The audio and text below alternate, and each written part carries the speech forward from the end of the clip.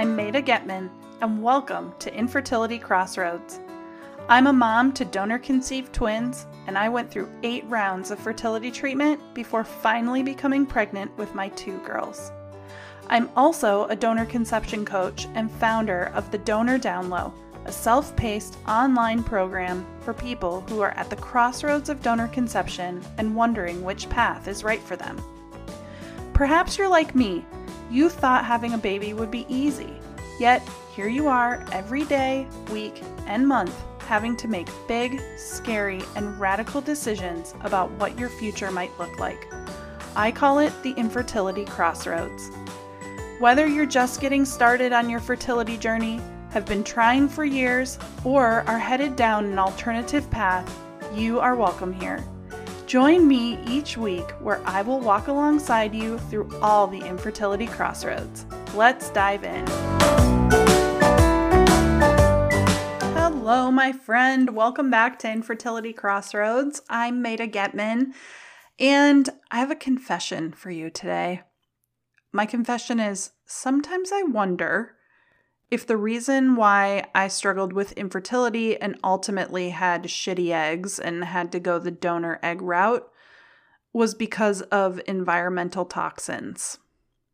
I won't ever know the answer for sure, and honestly, it's not something that I dwell on, but it is something I've become more aware of over the past 10 years and is something that I'm working on eliminating in my own life. And I wanted to talk about that today in more depth. We hear it all the time, contaminants in the air, water, food, skincare, makeup, they're all causing issues in our body. It can get really overwhelming, and it can be hard to know what's real and what the data says, or if the data is being twisted to scare us into doing something or trying some new product. But I do think that there's enough data now to show that certain chemicals can be harmful to our health, both short and long term. And I do think that being mindful of what we put in and on our bodies, along with the environments that we're in, can make a difference when it comes to our reproductive health. I also think that companies and governments and all of those people who we think are protecting us, I think are trying to, but they're not doing the best job that they possibly can. Now, I'm not going to get into a political discussion about that, but I just have to say that I think that there's more going on than what maybe we're being told or that even we know. Now, before we go any further, I want to say this. We are all doing the absolute best we can. And I 100% believe that infertility is not our fault. I also believe that we can do everything right, eliminate toxins, put ourselves in the best environments, take all the supplements, do all the acupuncture, eat all the right foods, exercise the right way, and we will still struggle to have a baby. This isn't about doing something perfectly or blaming ourselves when our cycles fail. I want to be very clear about that. I think this is about controlling the things that we can control, and doing the things we can do that are within our budgets, our mental capacities, and our abilities to do the best we can. And doing the best we can does not mean perfection. It means taking small steps and making small changes to help us in the long term. So if you're sitting here listening to this episode and you start to think yourself, if only I did X, then I'd get pregnant. Please know that that's not true, and I don't believe that, and that's not the intention of this episode. Okay, off my soapbox. Let's get into the actual content of what I wanted to talk about today.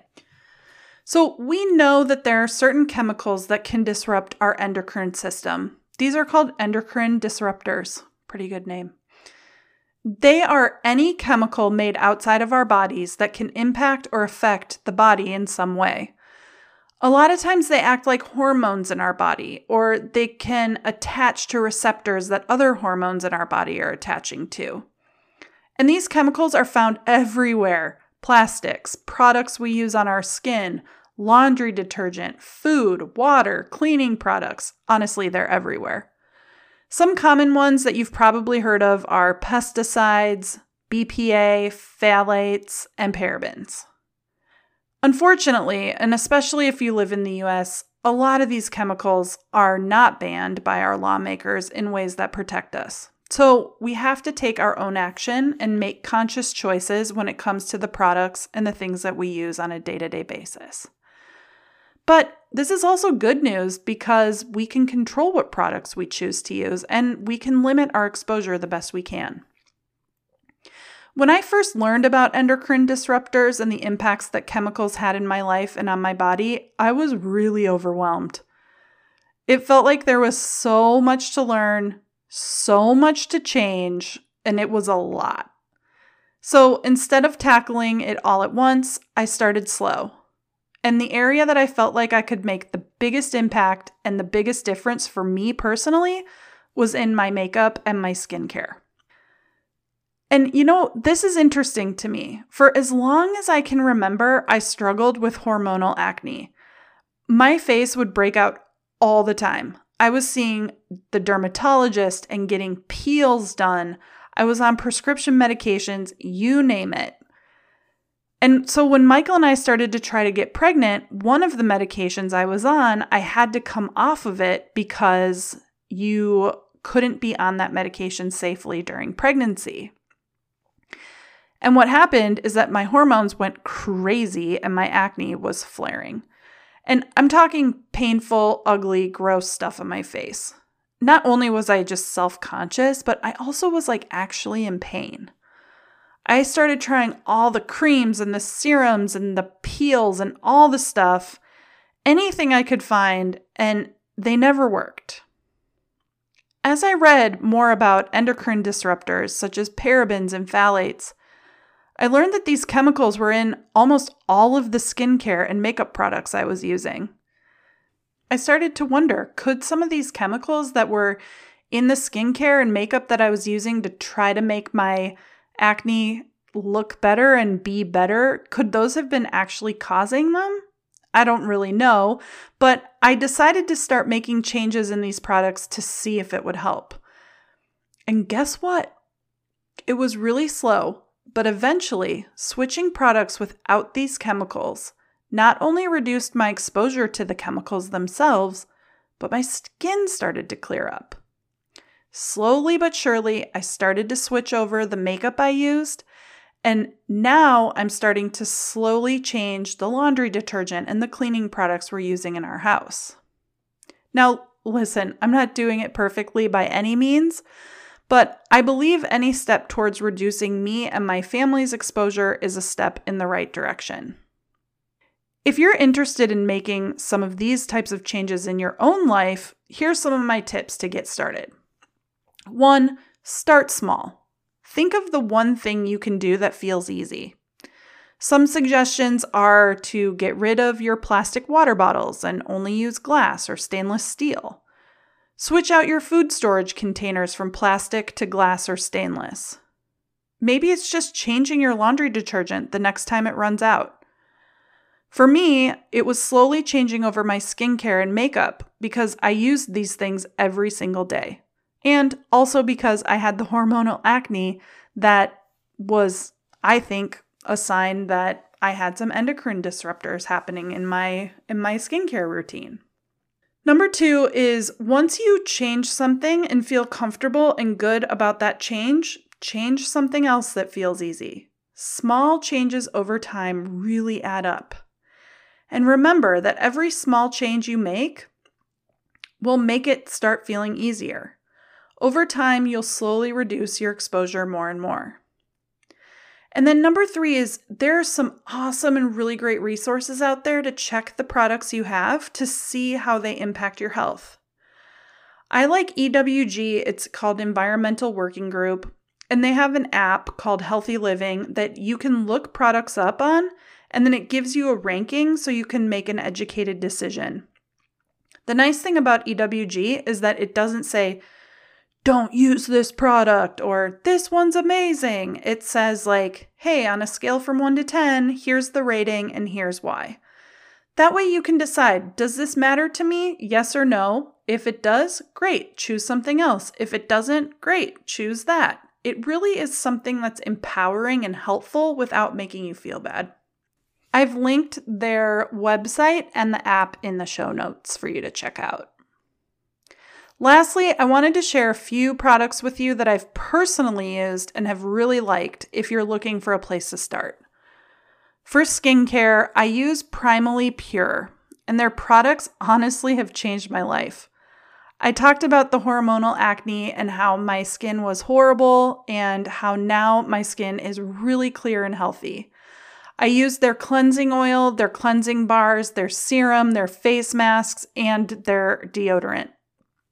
Primally Pure's mission is to create products that use real ingredients found in nature for maximum purity and potency, and to use the fewest amount of ingredients possible.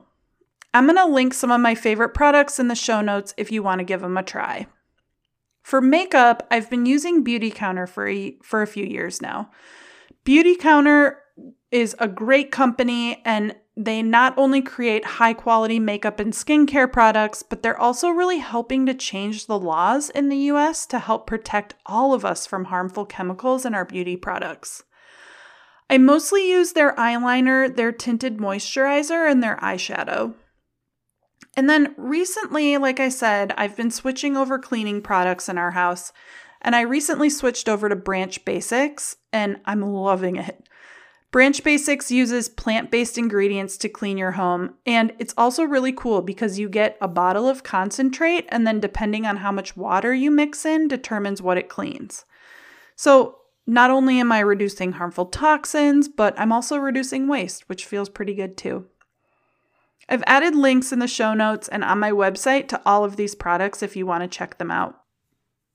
Eliminating toxins is not perfect, but it is one of the things that you can do to have some control over your environment, what's going in and on your body. And if you're looking for something or a way to make a change, hopefully my suggestions in this episode helped.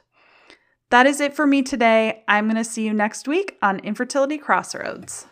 Before you go, I have a few things I want to share with you. Continue the conversation with me on my Instagram page @MadeAGetman. I love connecting with people, and I would love for you to join me there @METAGETMAN on Instagram.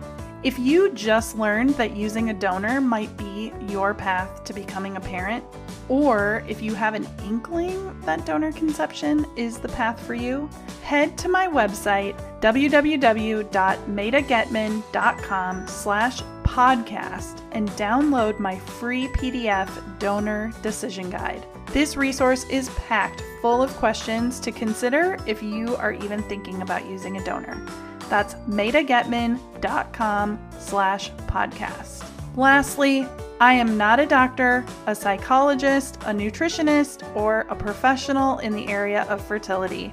I am a person who has gone through infertility, has learned a lot along the way, and wants to share my learnings with you.